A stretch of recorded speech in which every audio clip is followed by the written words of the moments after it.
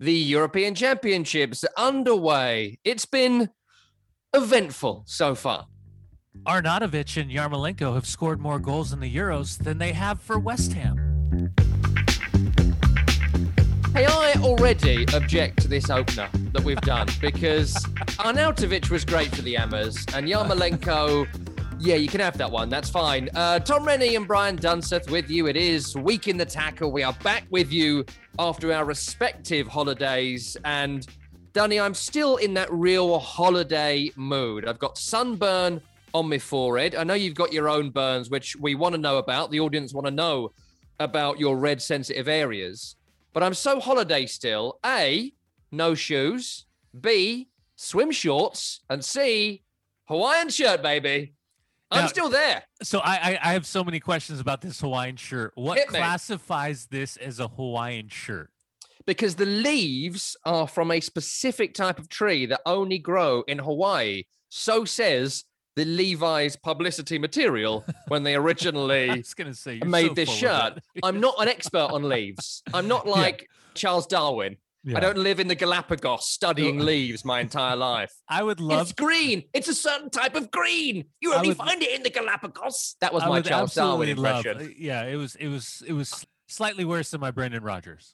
Darwin's probably more Attenborough. It's a leaf only found in the Galapagos. But that's just Attenborough. I can't wait till you find out that's not a Hawaiian leaf. That's more like an Alabama special right there. What's an Alabama special? That sounds like a type of weed. No, I'm not sure. But just that you feel as though it might be an Alabama special weed. Weed is in something you grow and sell as opposed to a weed you find in the garden and then you have to get someone to dig out for you is what I meant there. Yes. Yeah. I'm with you. But weed is legal in like most of America now, right? So you can do that joke without fear of reprisal. Retribution. We love weed. It's great. Yeah, etc. Do you like the shirt? That's what I'm saying. Do you like the shirt? I am intrigued by the shirt. It's not that I don't know if I could pull that shirt off. No, well, buy me a drink first. Right, let's get on with it. Lots to get through. Week in the Tackle. Heavy topics. We had some fun to start. What more do you want? Well, let's start with this story because it was such a horrible thing. It really, really was. And we've had some good news from it, which is great by the time we record this program. At the weekend, most of you listening, if not all of you listening, would have seen the horrible scenes in the Denmark match where Christian Eriksen of Tottenham Hotspur, Ajax, Inter Milan fame, suffered a cardiac arrest. That has been confirmed now. He suffered a cardiac arrest on the field, was given cardiac resuscitation and defibrillation, and he is now in hospital. He's been texting his teammates, speaking to his family. So to the point we're at now, he has made a recovery.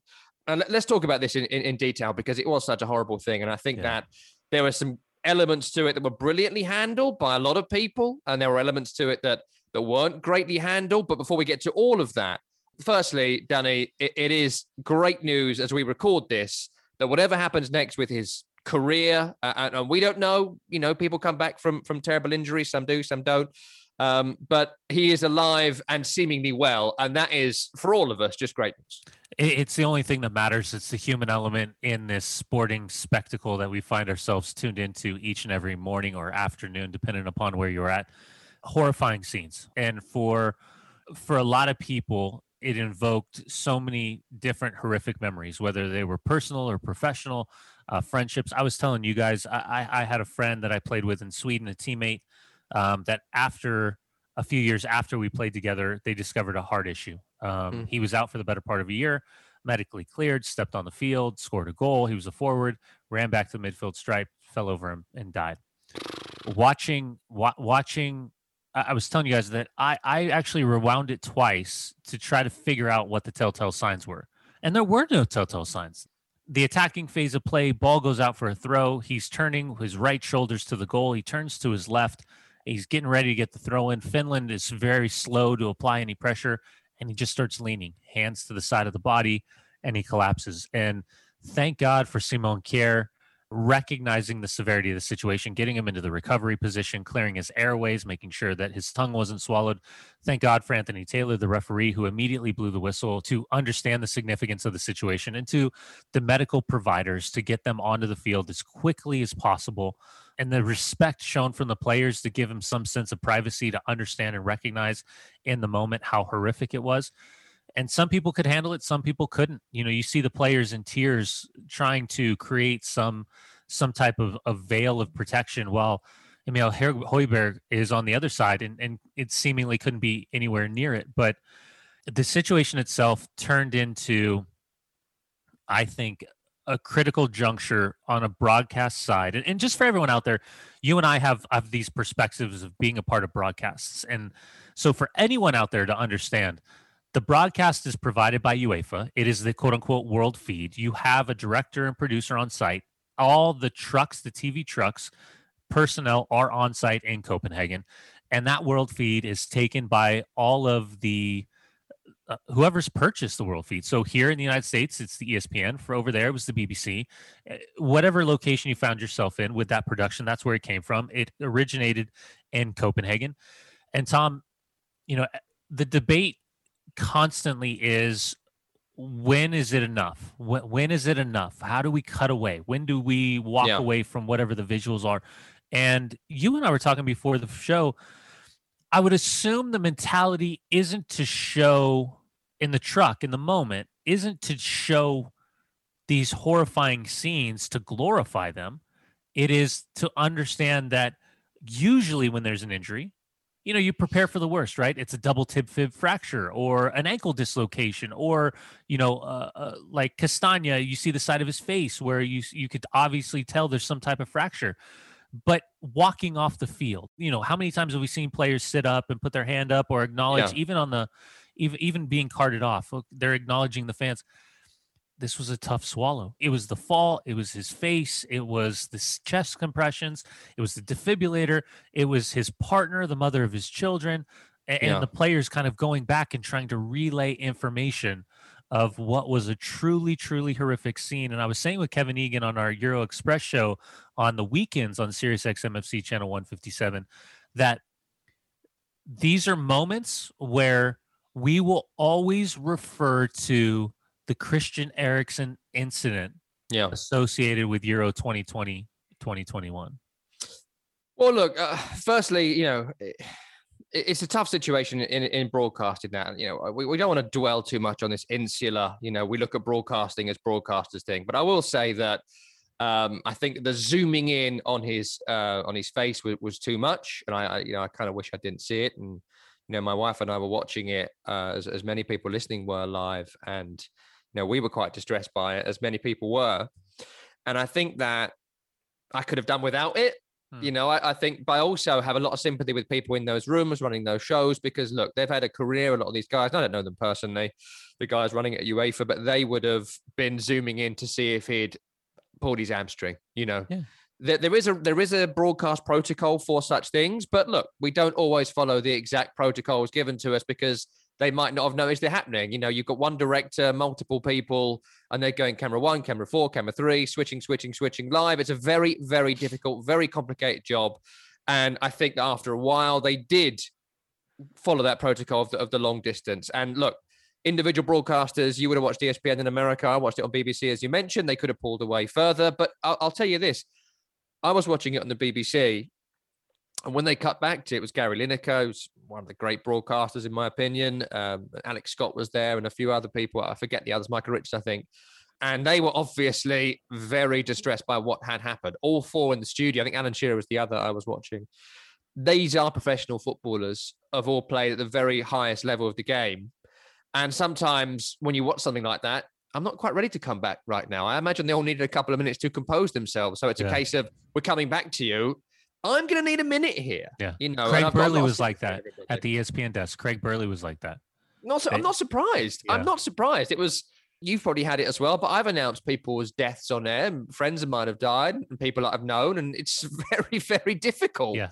And so maybe they needed more time. I don't know, but I don't think we need to dwell on that too much. I think everyone handled it as best they possibly could. And I don't think that people were being intentionally ghoulish. And I think that is a false row that people get into, because look, it was an incredibly emotional moment for people, and Twitter's Twitter. What can you do? Listen, the way on the field as well, before we get to, there's some real negatives to this that I do want to bring up. It's well worth bringing up. But on the field, the way that it was handled was absolutely magnificent. And as you know, and people listening will know, on our shows a few years ago, we had Fabrice Muamba was part of our broadcast team. I did some games with him. I know him a little bit, and he's such a lovely, lovely man. And he famously, back in 2012, playing at the Tottenham Hotspur Stadium, White Hart Lane, had a cardiac arrest. Now, Christian Eriksen, thankfully, had one defib and he was okay. Fabrice had 15 on the field at a packed White Hart Lane, and he was technically dead for 78 minutes. And he's come back as well as he can be. I haven't seen him for a couple of years now, but I know that he was interviewed for the Times recently, and he suffered some long-term memory loss. I think he recently announced having another baby, him and his wife. It was his girlfriend at the time. And he has done a lot of work. And in fact, from that incident, I did my CPR training, my St. John's ambulance we have in this country, CPR training, defibrillation training. So I've had all that. And you know what? When it comes to having seen this incident, I saw a report in the newspapers from Denmark and around the world as well, that sign-ups for CPR, sign-ups for training how to use defibs have gone through the roof in the last couple of days, because people are like, I always worry. You know, me and my dad play golf. My dad's 65, 66. And I worry, which is one of the reasons I did it as well. What if he collapses out on the golf course? Yeah. Because Moamba always says, it happened to me at the right place at the right time. There was a 100%. Heart specialist in the crowd at White Hart Lane who came out and they had a defibrillator there. And so they could do it. But I haven't got one in my house. Yeah. And there's a statistic, and I don't want to butcher this, so please Google this yourselves. But your chances of survival if you have a cardiac arrest, if you're near a defibrillator, are significant. I won't give the percentages here, but significantly higher if you get defibrillated as opposed to CPR in those early minutes, which he was. And look, they have one pitch side. They have doctors pitch side. It's clear that Simon Kjær knew CPR. It's clear, I think, that a lot of people there knew what was happening. You see Kasper Schmeichel pulling people away when the medical staff were there.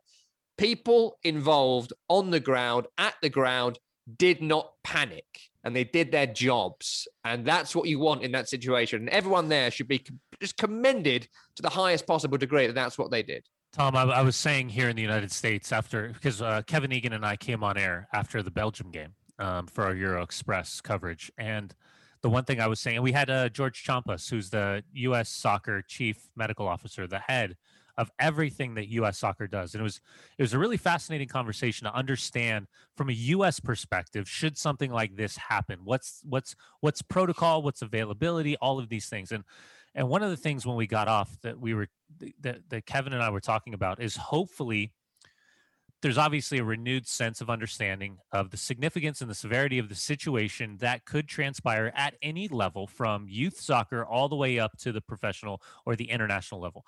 But on top of that, why don't we add mandatory CPR classes? They're just as vital as concussion awareness in situations like this for every coach at every level. And then on top of this, making sure, whether it's, the England FA or it's US Soccer or whatever, that there's a part of the kitty, a part of the money that's made available that can offset some of the cost of these defibrillators, so that teams, rec teams or whatever, there can be a defibrillator on site. Because talking to George Champas, he was saying that the moment that the paddles come off the machine itself and they're placed on a patient's chest, it literally talks you through what to do. And he said the moment that it goes on the chest, it will not shock the body if it detects a heartbeat. So to see the images and have that information, it truly is incredible. So hopefully there's, to your point, mandatory CPR. I'd love for the players. Players have so much time on their hands when they're at the training facility to have some type of mandatory CPR classes. Because as you said, I think whether you're talking about Simon Kjær, you're talking about Kasper Schmeichel, you're talking about Thomas Delaney and the way that he kind of formed the wall and got everyone to come in. Yeah. You're talking about Anthony Taylor being on top of his game as a referee and spotting the distress immediately, or the professionals, the health professionals. And by the way, sub note, if you missed it, and I think a lot of people did because of the severity of the situation, not just the Danish and the Finnish fans going back and forth, Christian Eriksen, not just that. I don't know if you caught this, but in behind Christian Eriksen, as he's being carted off, behind his head, there's a Finnish flag. A Finnish fan gave the workers on the field a Finnish flag, and they're holding it up, trying to give him a little bit more of the privacy, because you saw some of the towels that were being held up on the side. Yeah. It's behind. And I just, it was such like a touching image for me that okay, it's not just about sport, it's about humanity. It's not just about representation of country, color, creed, nationality, religion, whatever it may be. It was just about this human being and making sure that he was stable and that they could start the process of transporting him to the hospital as soon as possible. Now, look, everyone on the field, and we mentioned a lot of people to this point already, but they did a tremendous job. But let's talk a little wider now, because there are some other issues here that are certainly worth discussing for us. And we'll get to some of the fun stuff. Don't worry. I've got some good stuff about a little car lined up later. You're going to very much enjoy. But let's talk about some of this. I know the British Heart Foundation and Fabrice Mulemba, we mentioned earlier on, have been doing a lot of work to get defibrillators to all football clubs in the United Kingdom. I don't know what the story is in the US, and maybe you do, but there's a scheme they put in a couple of years ago that I did a show on. They put millions of pounds into getting defibrillation machines to a lot of clubs. They're not every club as yet, because, as you say, they cost a lot of money. And a lot of clubs at the very lowest levels don't have them, but of course they can save lives. But there was another story that, again, I covered this a few years ago, and it does come round again. It happened around the anniversary of the death of Marc-Vivien Foé, who played for West Ham and played for Manchester City. He was a tremendous player. There was a study of footballers which said that there was a risk of cardiac arrest, and it was getting higher and higher. And potentially the risk of cardiac arrests was higher than previously believed. It was a study done by St George's, which is a part of University of London. They did a 10-year study of young players, older players, professional players, amateur players, and they found that there wasn't enough focus on the heart health of footballers, and maybe the health in general of footballers. And they spoke to people like Nwankwo Kanu, who played for Arsenal, had open heart surgery when he was a player, and then he came back to play afterwards. And Daley Blind, son of Danny, he was at exactly UCLA right. Yeah. And Daley Blind, who actually played the following day for the Dutch, it might be a pacemaker. I'll need to double check that, but he had a heart operation to keep him playing. So he spoke quite emotionally about he was feeling it quite. He didn't know whether he should play or not, because he had heart surgery before he left Man United, and plays on with it. And in fact, my brother-in-law's brother had surgery recently where he has a pacemaker fitted, just because he didn't know he had this heart issue, and his heart could have stopped any time. So anyway, there's these elements that are all running, and I'm not going to come on here and pretend I'm an expert in these things, but we do have to have a discussion, at least briefly, about the fact that once upon a time, the European Championships was 4 teams, then it was 8 teams, then 16 teams. Now it's 24 teams. We've been speaking a lot about the Champions League currently they're still pushing ahead with this 10 group game thing, which is nonsense in many ways. Pep Guardiola was speaking this season about, and he used this phrase, so I'm going to use it here, consider it insensitive if you like, but this is quoting Pep Guardiola. He said the schedule is going to kill players. That is what he said. Now, whether he was using dramatic emphasis, there's a certain prescience to it now, and yet there's more games. I mean, again, I'm not coming to you like you're going to be a medical expert here. No. You played all over Europe. You played all over the world. You had a long career. You speak to footballers. You still at grounds all the time. You know a lot of players, all of that. So you're a good person to speak to about it. How do you protect players from playing too many games? And is this part of it? You can't, Tom. It pure and simple. And again, I'm not a medical expert. That's obvious. Do you think they're related, though? So I probably asked you back. Do you think that there's a relation there? I think they're absolutely related. I think anything, well, not just the heart issues. I think we'll in time find out the explanation for Christian Eriksen. We'll get a deeper understanding of maybe what transpired. I've been saying this for years. Let's just go back to 2018 in the World Cup in Russia. These players and the length of the tournament takes you right into the start of the season. So some of these guys, some of these players had already played over a calendar year of football to then get into the knockout stages of the 2018 World Cup in Russia, and then are asked to return with less than 3 to 4 weeks holiday. There's been no break. And then we expect them to come in. I did the numbers, and I think it was somewhere around like 52 games that Christian Eriksen has played since the resumption of football after the coronavirus break. It was somewhere in right there. And he's on the lower end of the elite players that are playing every single week. And again, injuries, concerns, all of this, you can have these, crazy injuries happen. Stuff can happen at practice. You never know. But Tom, the reality is all of these tournaments, all it used to be just, friendlies, right? You go with your national team, you play 60 minutes, you play 45 minutes, and you're off. All of a sudden, every game matters. Nations League, the coefficient, qualification. There's no game where you can none just of phone it them. in. If you have a game where you do phone it in, and my Yeah. God, I phone in some radio shows I do for Sirius XMFC. I think everyone could agree on that. And certainly this podcast, I'm massively phoning this in, but We can I've not tell. got millions of people around the world slagging me off on every social media For possible sure. if I have one bad game. Because Tom, here's the reality. In context, none of us are truly understanding what these players are going through. None of it. And this year, as much as it was the physical side, it was the mental side as well. Because think about all these footballers that don't have family, don't have people living with them, that are going back to their flats, going back to their apartments, and they're by themselves for the rest of the 18 hours of the day. So the mental grind this season is one thing that we've talked about over and over and over. The physical grind of these players, expecting them to play at the highest level. The reality is, Tom, we don't care.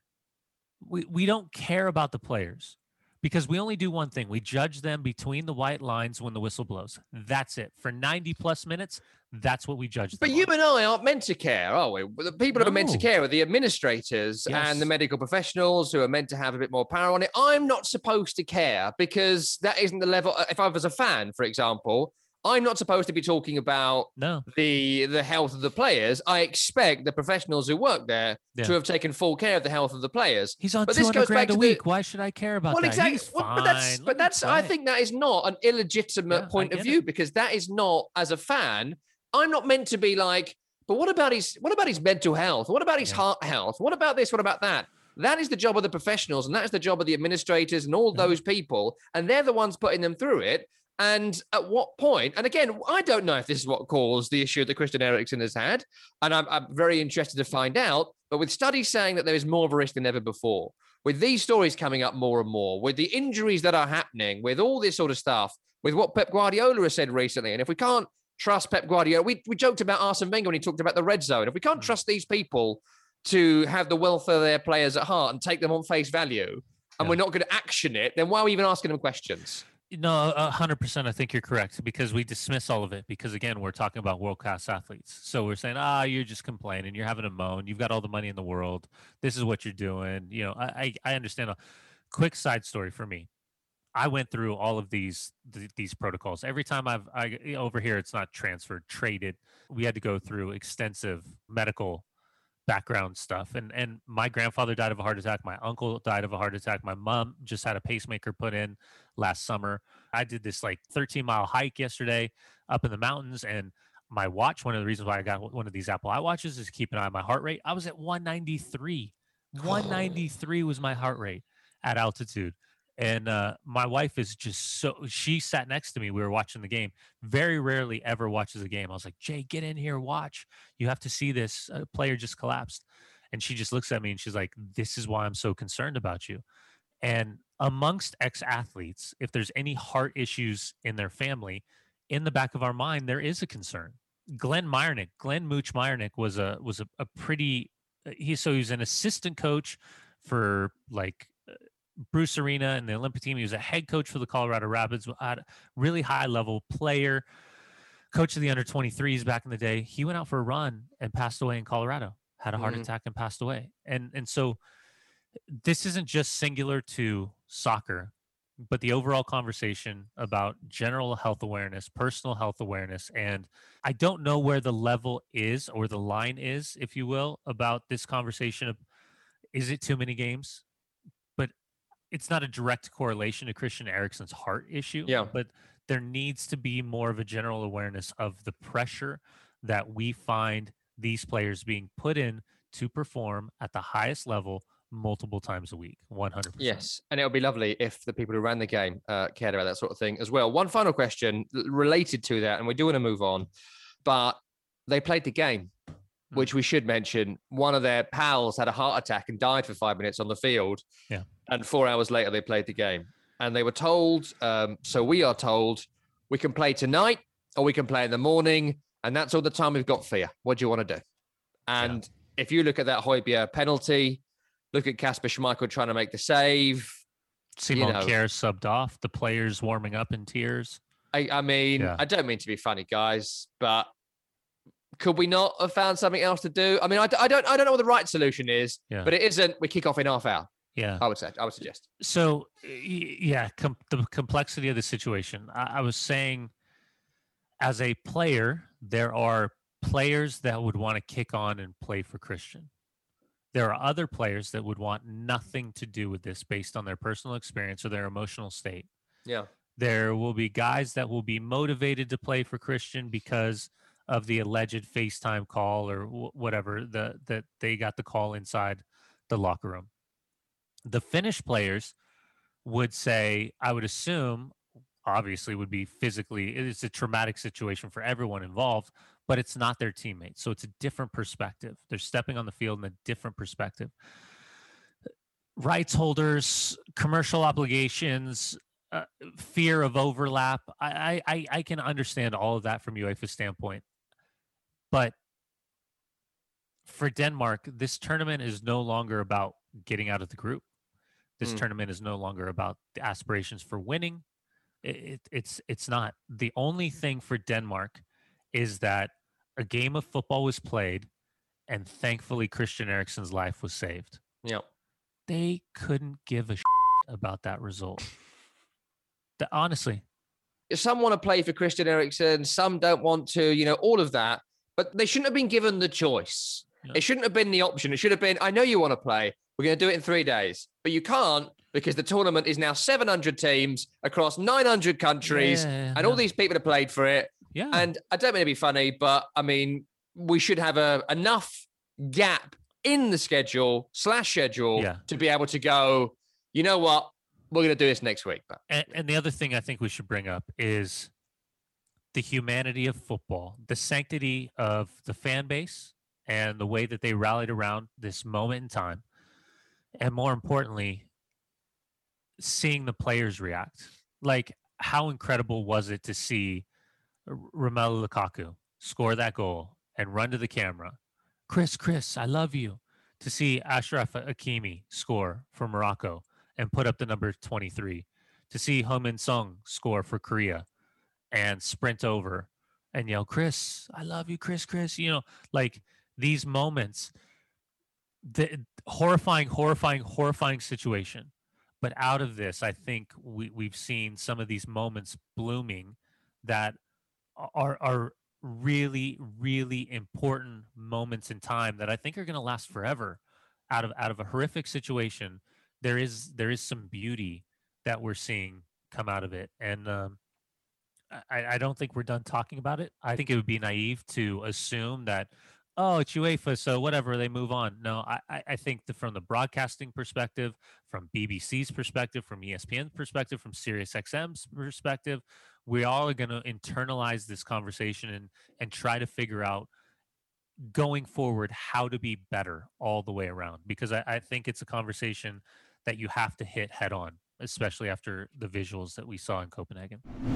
Right, some football chat now on this football podcast. I know, stunning, right? I want to talk a bit about Raheem Sterling here and England's victory. Stunning, scintillating, sizzling, sensational 1-0 victory over Croatia, over the old boys of Croatia who have not changed since 2018, which in itself is probably a talking point, maybe not for today, but one team rejuvenated itself with a bunch of 20-year-olds and the other one has still said, Luka Modric, are you okay, mate? How many wheelchairs would you need to get around this field for the next 4 or 5 minutes? I don't know.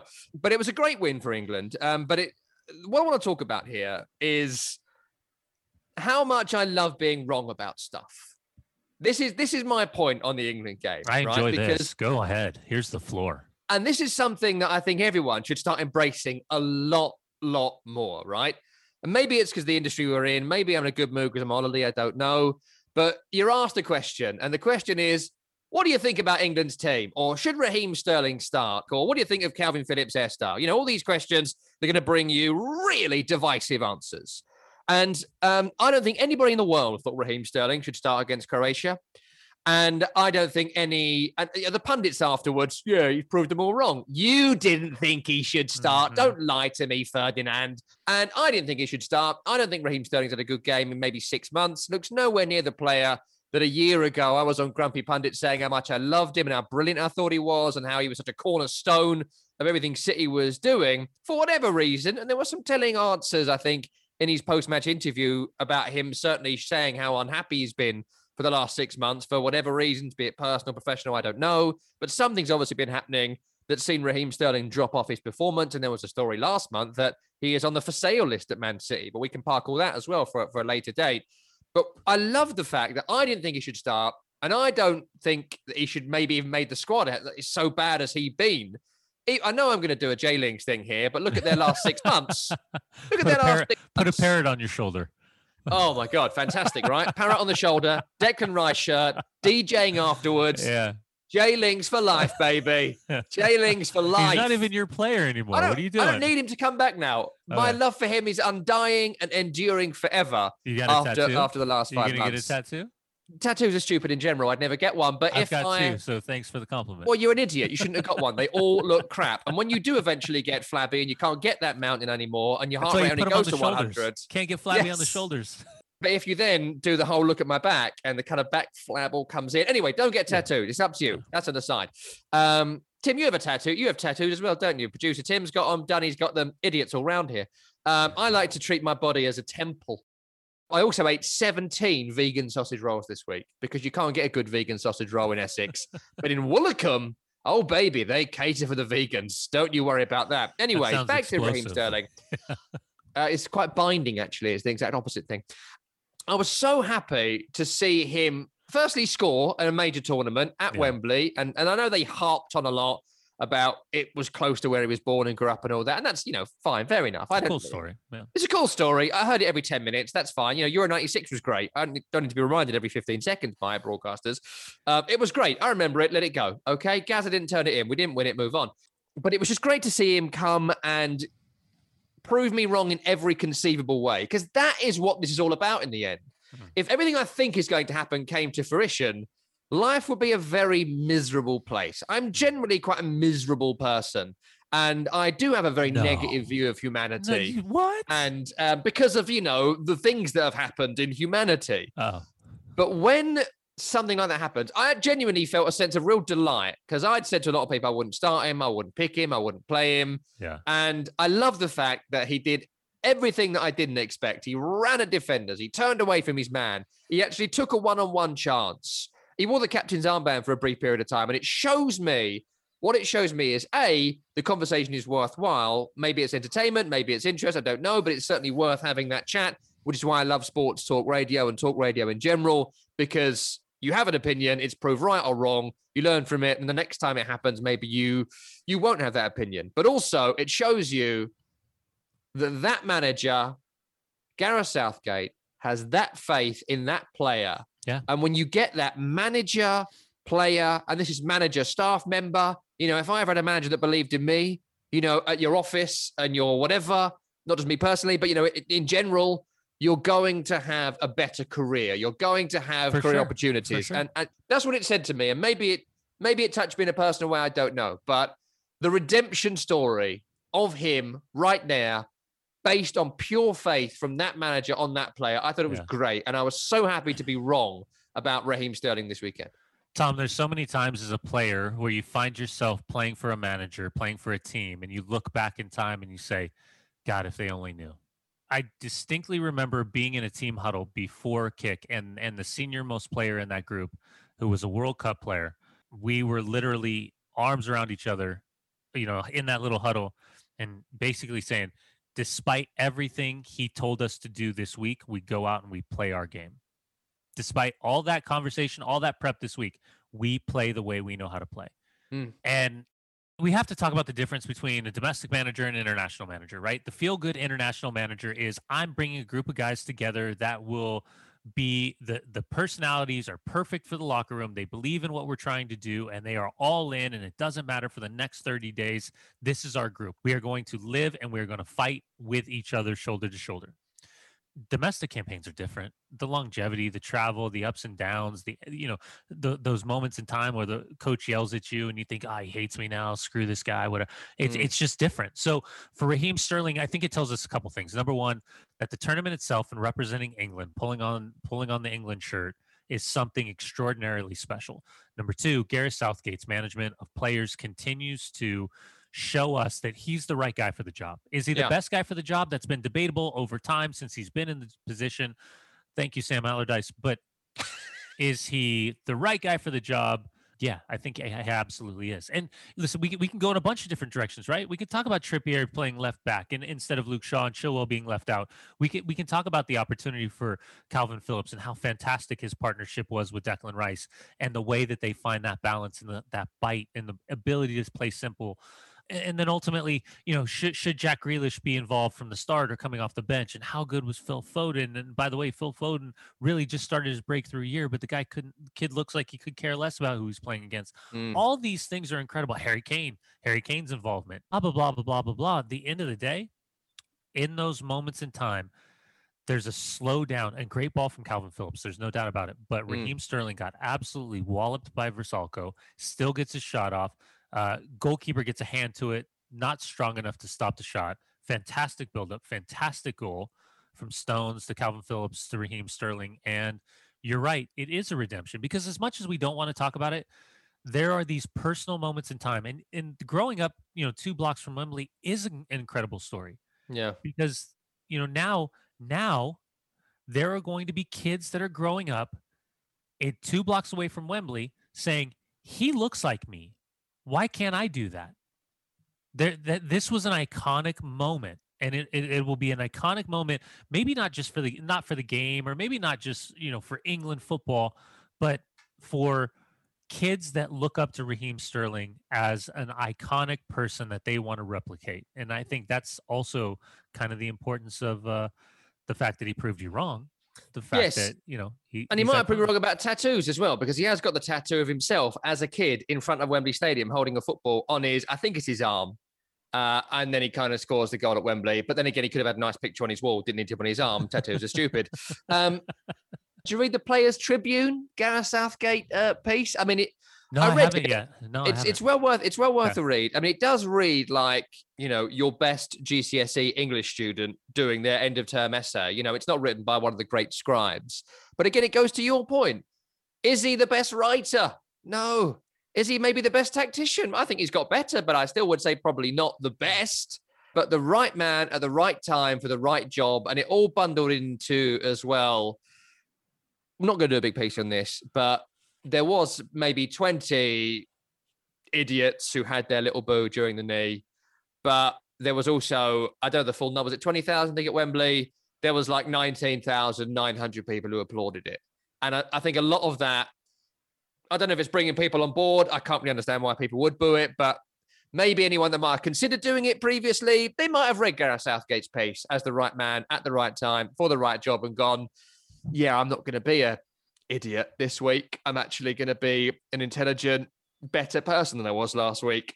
And maybe that is again, the Southgate thing is doing to all of us, to me, to you, to all right-hearted Englishmen and people around the world, and to Raheem Sterling as well. Tom, I wanted to touch on this little thing called Gareth Bale, Xherdan Shaqiri, or as I like to call them, the phantom stars of the first game of the Euros. God, where do I even start with this one? There's a line in here somewhere about the importance of these players for their respective countries. And obviously, Gareth Bale is the shining star when we talk about Wales. There's no doubt about it. Maybe not so much with Shaqiri at Switzerland, but when you're talking about players that are capable in a split second of taking over a game. Now, I'm not saying dominating 90-minute performances where there's nobody better on the field, but these split seconds, these moments in time where you have difference makers, you have absolutely difference makers in your side. And Gareth Bale and Xherdan Shaqiri could and should be those type of difference makers. But there's also kind of this conversation about, well, they didn't really play that well, but do they have an assist or a goal at the end of the 90 minutes? Because that ultimately is how we judge these players, right? We judge them by goals and assists. We don't judge them based on too often the eyeball test. How many times have we talked about, man, he's Arnautovic. Man, Arnautovic, when he was at West Ham, God, yeah, that guy was really, really good.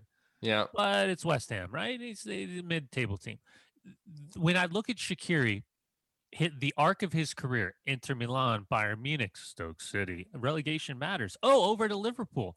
And so when I watched that game for Switzerland the other day, I'm watching it. I'm almost trying to will him into the game, will him into. You want your phantom to have a moment. I do. I really do. And just this burly chested, thick calved human being flying around the field with an exquisite left foot. And I'm always left wanting for more. And this is me. This is not him. This is an exquisite footballer. It's those moments in time as a fan where you're saying, my God, he's better than everybody else on the field. Why doesn't he just take over? And how many times have we seen Gareth Bale? Why doesn't he? Answer that for me. Why doesn't he? It's not in everyone's locker. That mentality is it his though? Is it his though? Isn't it? Well, no, we would think because he's played at that. But I can tell you, Tom, I've played with so many players that are so much better than everybody else, and it's easy. It's almost too easy. Yeah, well, that's me. That's why I got 3 kids. It's too easy. They step on the field and they can do things everybody else can't. Like when they talk about it, like, how did you not see that? Like, what do you mean? What did you see? And he's like, well, the second run behind the defender on the right-hand side, he was already taken off. So I know my first touch is to my left foot, and I've just hit a 60-yard no-look diagonal. Gareth Bale's a different animal, though, right? Gareth Bale is I tell a story on Counterattack all the time. We were in Chicago for the All-Star game, MLS All-Star game against Real Madrid. Day before training, Sergio Ramos comes out, unit, ripped, looks like he's a stunt double for 300. All the players are taking the field. Benzema cruises out. Gareth Bale walks out. 6'2", 6'3", thighs and calves, unbelievable. He's got kind of goes into skinny hips, and then it just goes into this V of a back, and he is just a unit, a physical god unit. And like I looked at Miola, and you see players on TV, and then you see them like you're standing next to them, and you're like, oh my God, he is a specimen, specimen. So when you see what he did, and I still go back, one of my favorite moments in time with Gareth Bale is when he sent Mike Cohn for a taxi. Yeah. There's those moments where you can see an athlete capable of taking over and absolutely takes over. Players are at different stages of their career. I understand the context of this conversation, what I'm bringing up, but the eyeball test of players that are playing well versus stat lines of Sheridan Shaqiri has now dominated every Switzerland result and been involved in the last 13 of 16 goals that they've scored in international competition. That sounds incredible, right?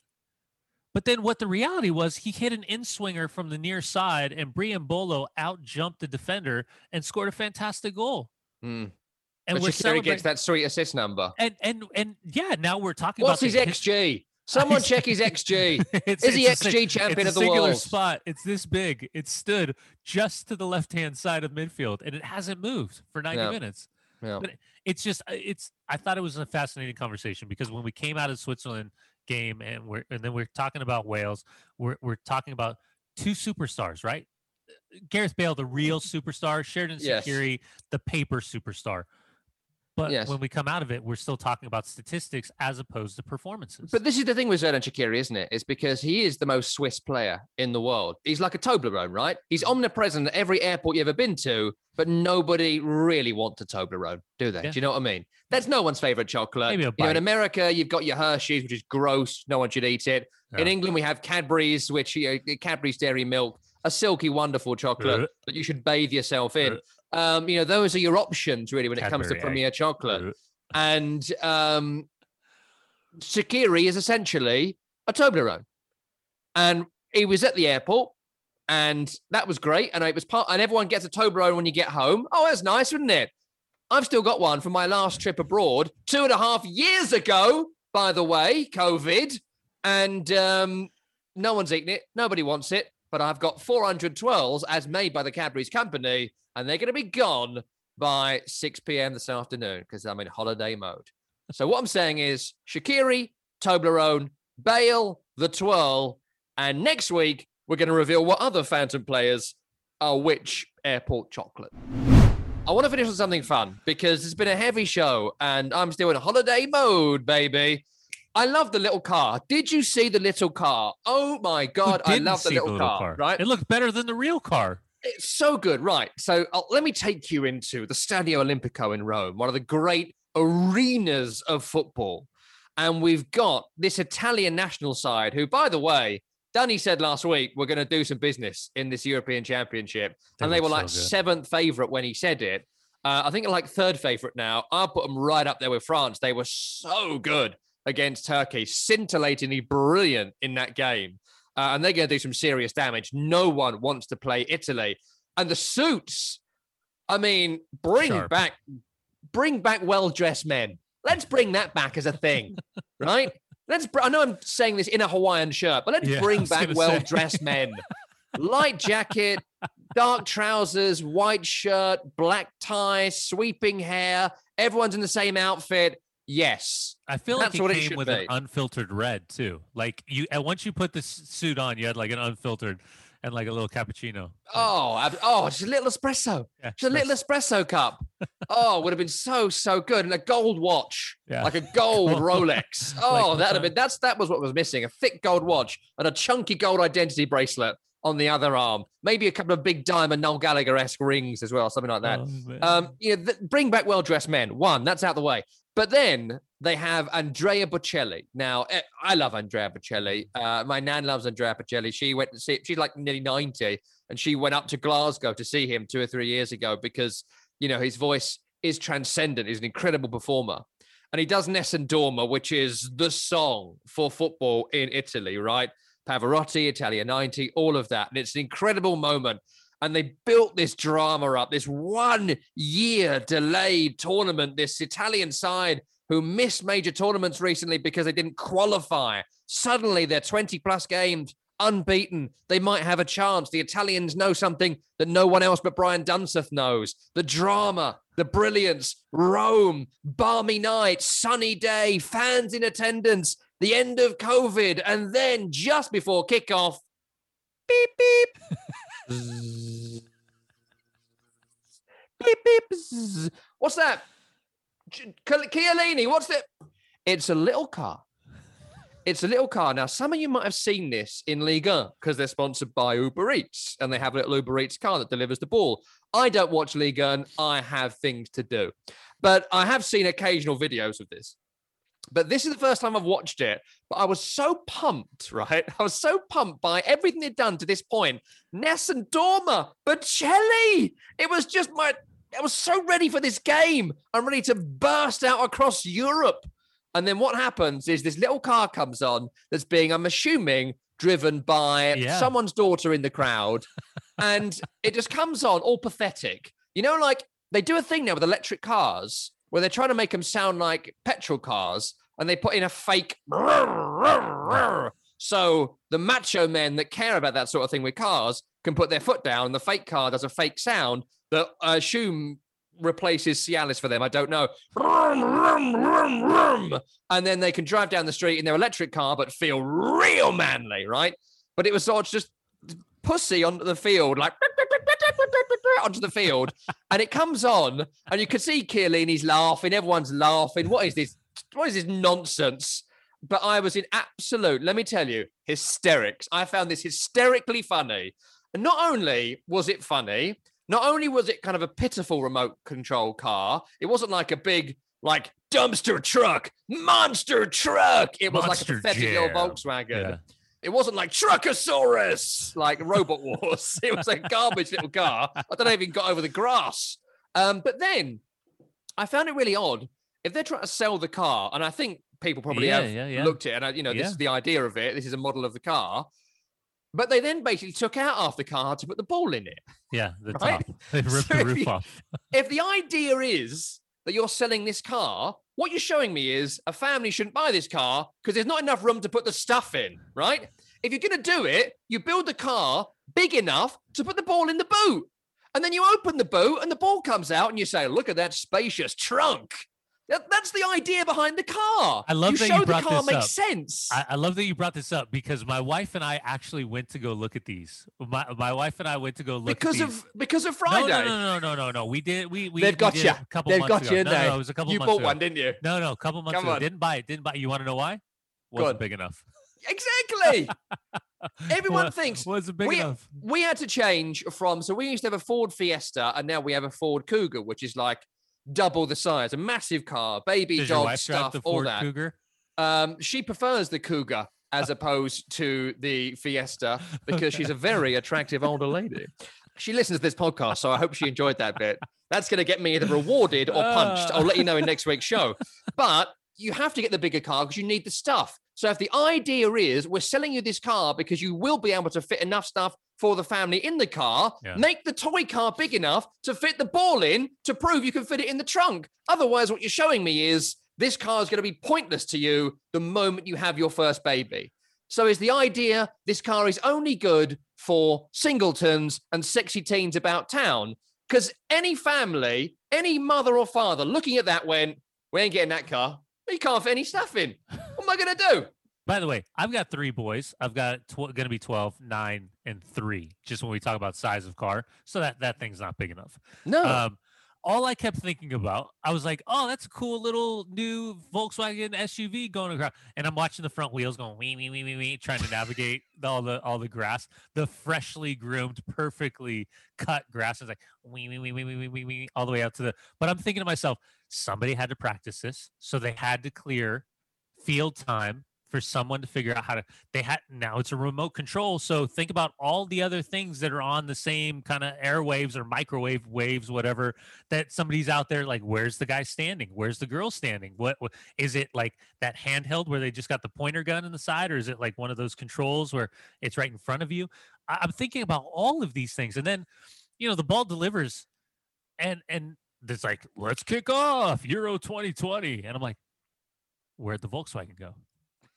Where'd it go? Did they like string it up and pull it off the front bumper? Like, where did the damn car go? How did it get off the field? Because I just watched it struggle with a ball. Exactly. Did someone pick it up? That's How'd you don't know this? Did it drive off? That's what I was saying. Like, it took its time, its sweet time with the weight of the ball. Like, we've got to check the tape. I need to know. I need to know what happened to this car. And if it breaks down, already the boot isn't big enough, the trunk. It's not big enough. And then it breaks down. Yeah. Who's buying this car? No one's going to buy this car. And also, what I want to say is next time they bring the car on, and I hope they do for every time Italy play, or there's a game in Rome, I hope they bring Bocelli back and he does like Ave Maria as it comes on. Or like Time to Say Goodbye, another one of his massive hits. Like Ave Maria when it comes on, and then when it goes off, time to say goodbye. Yes. That's get Bocelli. Really good Can we idea. get Bocelli? Get him on the phone. How much did it cost? We haven't got the budget for Bocelli. It did remind me as well, though. I know we got to go, but it did remind me during the Olympics in 2012, back when England was a nice place to be, in the javelin, they actually had a little Mini Cooper. The British car. He was only supposed to pull the particles off. That car, that was Brendan Rodgers. And they actually had a little Mini Cooper, and that's where they parked their javelins, in the roof. And so they used to put the Cooper in the roof of the Cooper. But it was a mini Cooper. Oh, it was a mini Cooper that I don't think was mobile. Stationary. I would need to check the tape, and I've not done that much research, but I did see the picture, and I remember it at the time. They stuck their javelins in the Mini Cooper and then took it out the roof. And so essentially what they were telling people is the Mini Cooper, which comes in soft top, is perfect for stabbing. That was what we learned from the Olympics. And on that note, we say thank you to Brian Dunseth. Good work, mate. Same. Good to see you. I can't wait till we find out what your the leaves on your shirt really where they're from. Next week, I've got to update you on whether my wife was either annoyed or aroused by our reference to her, what these leaves are on my shirt, and what was the other one? Chocolate. The Phantom Players. So you were doing the professional sports broadcaster bit. That's meant to be my job. I've been Tom Rennie. He's been Brian Dunseth. Tim produced the show, and I think he did a great job editing all this stuff out. Well, that was this week's Week in the Tackle. I know, I enjoyed it, and I'm sure you, heard it. Next week, another show for you where we might do some Copa America. Some stuff happened, I'm sure, in that we didn't get time to do. We'll do more Euros as well, because England will have beaten Scotland by then. And also we'll find out what were the leaves on this shirt What are the leaves on next week's shirt? And what Hawaiian shirt will Danny wear next week? I don't know. So much to learn before next week's episode, so make sure you join us. If you enjoyed this episode, you want to hear more of these, do give us a 5-star rating. I noticed you've got some 5-star ratings. Thank you, Mum, and indeed Dad. You can review us as well. Leave a little nice lengthy review saying Tom Rennie's great and Danny pulls him down. Subscribe on Apple Podcasts, Stitcher, Pandora, wherever you want. Wherever you get your podcasts, you'll find us. Week in the Tackle also available on the SiriusXM app, which is free for most subscribers. So if you do subscribe, download it today. Tap podcast. There's loads there, not just us, but do us first. For video clips of the show and loads more. Twitter, Instagram, the handle is @SiriusXMFC. Week in the Tackle is part of the SiriusXM podcast network and is produced by Tim Horsey. The executive producer is Pete Corey. Sound design was by Joey DeFazio. Andy King is the director of sports podcasting for SiriusXM. Special thanks to SiriusXM's Senior Vice President of Sports Programming and Podcasting, Steve Cohen, and SiriusXM FC's Program Director, Joe Tollison. SiriusXM Podcasts.